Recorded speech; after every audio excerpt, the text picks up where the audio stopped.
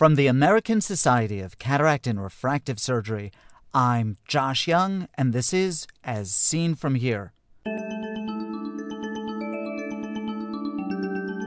On today's podcast, Arthur Benjamin on post-operative ametropia and Dandapani Ramamurthy on toric ICLs for keratoconus.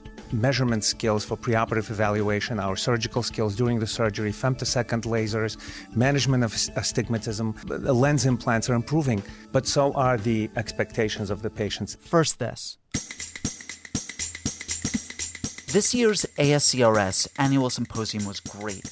I learned a lot that I'm applying to my practice right now. If I have any complaint, it's that I couldn't get to all the sessions I wanted to because some of them overlapped. That's why I'm so excited about the new ASCRS Media Center. More than 1,300 sessions from that meeting are now available through this great new resource. See what you missed or revisit the most interesting sessions. The Media Center is free to all meeting attendees. Stay tuned after the podcast for more information. I had the opportunity to interview a number of people advancing the forefront of ophthalmology during the annual meeting of the American Society of Cataract and Refractive Surgery. Edited versions of these interviews are presented on the iWorld website as brief videos. I'm going to present these interviews in their entirety over a number of podcasts. Today, we will listen to Arthur Benjamin on post-operative ametropia and to Dandapani Ramamurthy talk about toric phakic intraocular lenses for patients with keratoconus. All of the interviews were fantastically interesting, and I learned a lot in these conversations. I hope that you enjoy them as much as I did. I'm Josh Young. I have Arthur Benjamin here. I'm really excited to talk with you about your talk today, which is absolutely super. Listen, on the one hand, refractive surprises after cataract surgery are a lot less common because of the technology that we have and the techniques that we're using. On the other hand, and because of this, the expectation that patients have is also much higher. When you have to deal with a refractive outcome that is not what you aimed for, when do you counsel patients and when do you decide that it's something that you have to intervene? I believe in the age of premium cataract care, it's very important for every physician who offers this kind of service to have a really solid enhancement strategy. Because, as you're right, as the technology is improving, our measurement skills for preoperative evaluation, our surgical skills during the surgery, femtosecond lasers, management of astigmatism, lens implants are improving, but so are the expectations of the patients. In fact, right now, this what demographers call rabbit in the python of the millions of baby boomers is moving into their cataract years. They have very, very high expectations. These are the people that really are enjoying the fruits of lifestyle medicine. They're the ones that made LASIK the household word. So that means that they have laser-like expectations of our outcomes with cataract surgery. And if you look at the outcomes for laser vision correction, up to 99% of patients get, up to 100% of patients in recent studies get 20/25 or better vision at 3 months post-op. In fact, 96% of patients at 20/25 or better. So the results are phenomenal, and that's the kind of quick visual recovery, excellent quality of vision that patients have come to expect.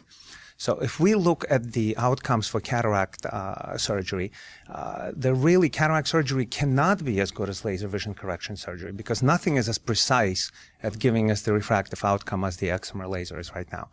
So if we look, as you'll see in my talk, when you look at the outcomes for refractive surgery, cataract refractive surgery, only about 50% of patients reach 20/25 threshold or better. And studies show that the number one predictor of the need for enhancement for multifocal lenses, which are exquisitely sensitive to even the most minimal amounts of ametropia, be it astigmatism, hyperopia, myopia, we need to do something about that. And I think that most of the time it's going to be laser vision correction, and 99% of the time, because, again, of the precision and the quality of the outcomes that we can accept. However, there are certain things that physicians need to do before they proceed with the enhancement of these patients. And by the way, I must emphasize that it's extremely important to educate the patients in the preoperative counseling period that enhancement is a normal part of postoperative visual recovery. Patients must accept the fact that they will probably require enhancement because according to some estimates, up to 57% of patients do not enjoy the full benefits of presbyopia correcting IOLs. A systematic approach is a must. Okay, so whenever you have a patient that comes in with a complaint of I can't see anything and they're a multifocal pseudophakic, a systemic approach is in order. First, of course, rule out all of the regular pathological things that could be responsible. Cystoid macular edema, ocular surface abnormalities such as dry eye, anterior basement membrane dystrophies, posterior capsular opacification. Once that's been handled, a very close attention must be paid to the centration of the lens implant. Multifocal lenses really rely on the constructive-destructive interference to create the two focal points. And they use this balance of high-order aberrations to provide the two focal points. So if this lens is decentered as little as 0.3 millimeters, which just happens to be about 2 to 3 diffractive rings outside of the pupil center, that needs to be addressed because no amount of contact lenses or glasses or refractive surgery will address this problem. Now, there's two ways to affect that. One, described by Dr. Holliday, is to actually move the lens. It should be done in the operating room, but he described a procedure where that can be done at the slit lamp for the adventurous types. Or one can actually move the pupil, as has been described by Dr. Donnenfeld, by using argon laser pupilloplasty. Once the centration issue has been addressed, clinical refraction, demonstrating that the trial spectacles or contact lenses do provide the patient with better vision, at that point you need to consider what kind of enhancement procedure you're going to perform. Of course, the most common is going to be laser vision correction. However, should there be high degrees of ametropia, and for me, it's greater than 3 diopters of hyperopia or greater than 4 or 5 diopters of myopia, we need to consider either a lens exchange if it's in the early postoperative period for about 2 months. At that point, the lens is still mobile and it's fairly easy to exchange. If there is a question as to the effective lens position, meaning that there will be no predictable IOL calculation, the best thing to do at that point is to have a piggyback lens. And a Holliday Vergence formula should be used to calculate the lens. And the beauty of that approach is that you really don't need axial length or topography measurements. The refraction is what's used as a basis for calculating the piggyback lens. However, 99% of the time it will be laser vision correction. I prefer PRK. In the cataract age group, PRK is very well tolerated. It's very tissue sparing. There is less incidence of dry eye, and these patients are surprisingly comfortable after the procedure. And I reserve LASIK. I have an intralaser LASIK for patients who are either hyperopes of close to 2 diopters or have mixed astigmatism. But for patients who've had laser vision correction in the past or LASIK, I really reserve PRK for those patients. And routine nomograms and whatever you're comfortable with should apply, mitomycin and epithelium management with either a brush or with alcohol. When you're counseling the patient preoperatively, do you present the enhancement that the patient may need postoperatively as part of that package? Or is it something that you only sort of deal with post hoc? This is, I think, an excellent question and frequently goes unanswered by a physician.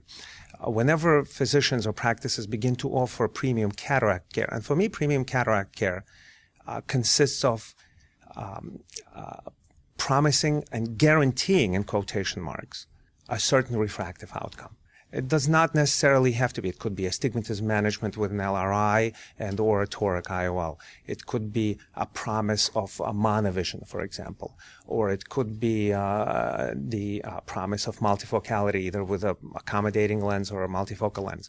But as part of our premium cataract care package in my practice, we do include enhancements as part of the solution. the patient must really realize that the multifocality will require a period of visual rehabilitation, be it neural adaptation for those patients who do achieve 20/20 vision post-operatively, or be it something that requires an enhancement with a laser or an LRI or something.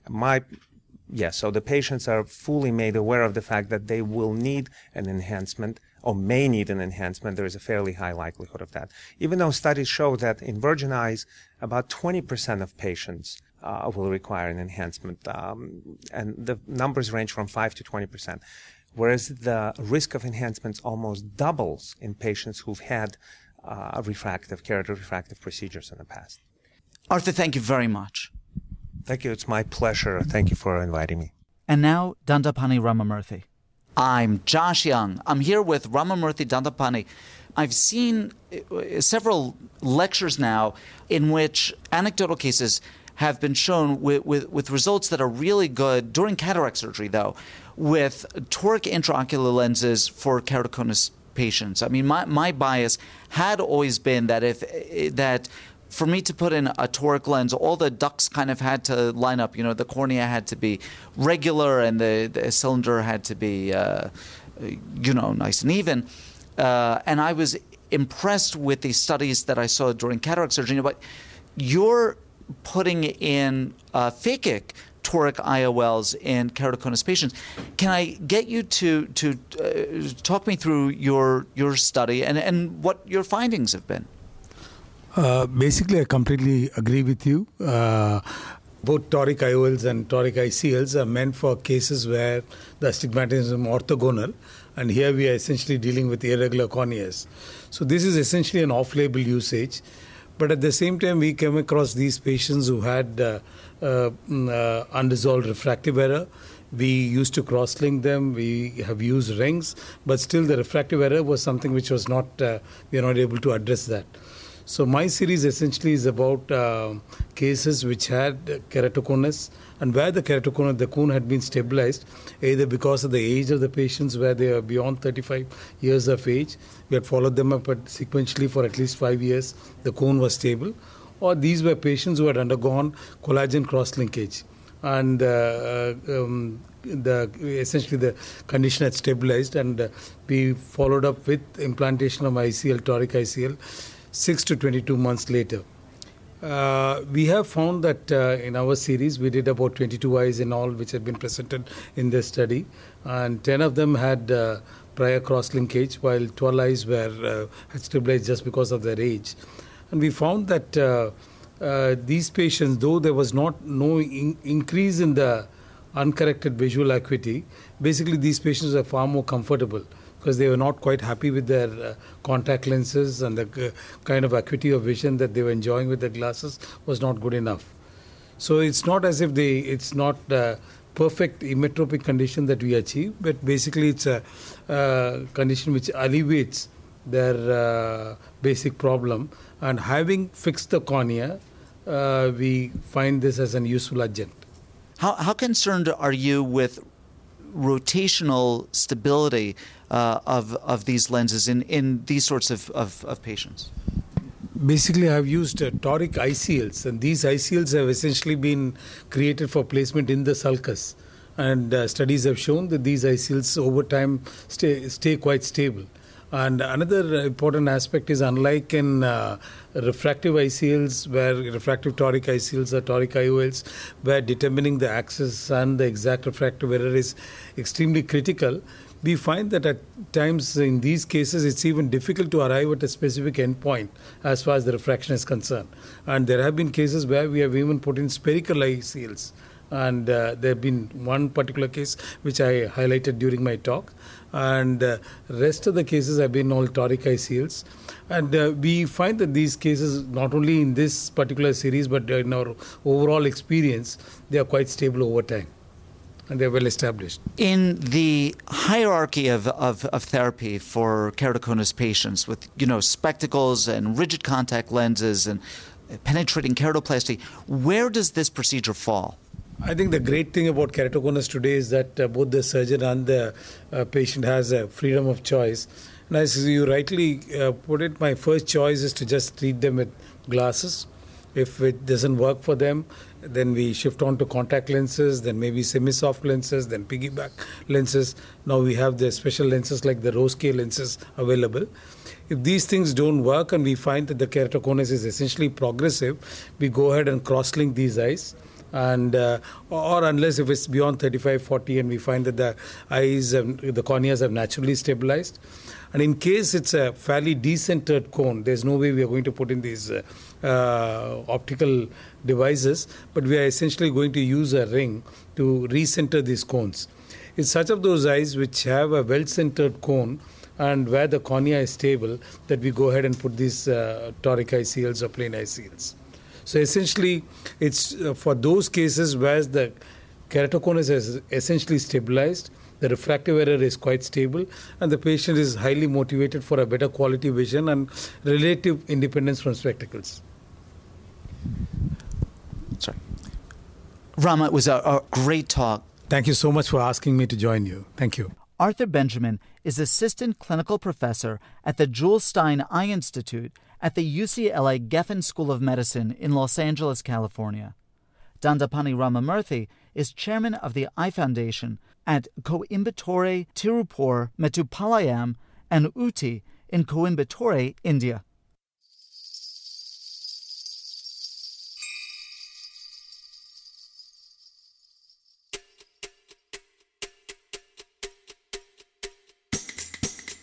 Here's some additional information about the new ASCRS Media Center. Almost all of the 2012 ASCRS ASOA meeting was audio and video recorded, and there are now more than 1,300 sessions featuring almost 1,000 speakers available online. You can view the general sessions, ASCRS paper sessions, symposia, films and posters, plus select courses and ASOA sessions on business management. It's essentially the entire meeting anytime you want, and it's all available through the new ASCRS Media Center. If you attended the meeting, your Media Center access is free. If you're a current ASCRS or ASOA member but didn't attend, you can still see everything that you missed for the member price of $199. If you're not an ASCRS member, you can still purchase the Media Center, or better yet, join us and get the lower member price. To view the 2012 meeting through the Media Center, visit the ASCRS website at www.ascrs.org.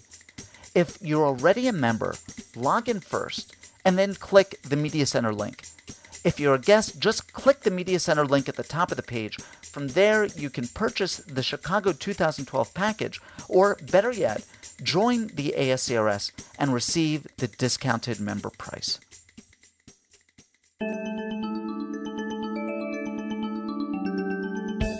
Ask questions of Dr. Benjamin, Dr. Ramamurthy, or any of our previous guests, or make a comment about any of the topics we've discussed. These interviews are meant to be the start of a conversation in which you participate. Write to me with your questions or comments at jyoungmd@gmail.com. As Seen From Here is a production of the American Society of Cataract and Refractive Surgery. Be a part of the next podcast. I'm Josh Young.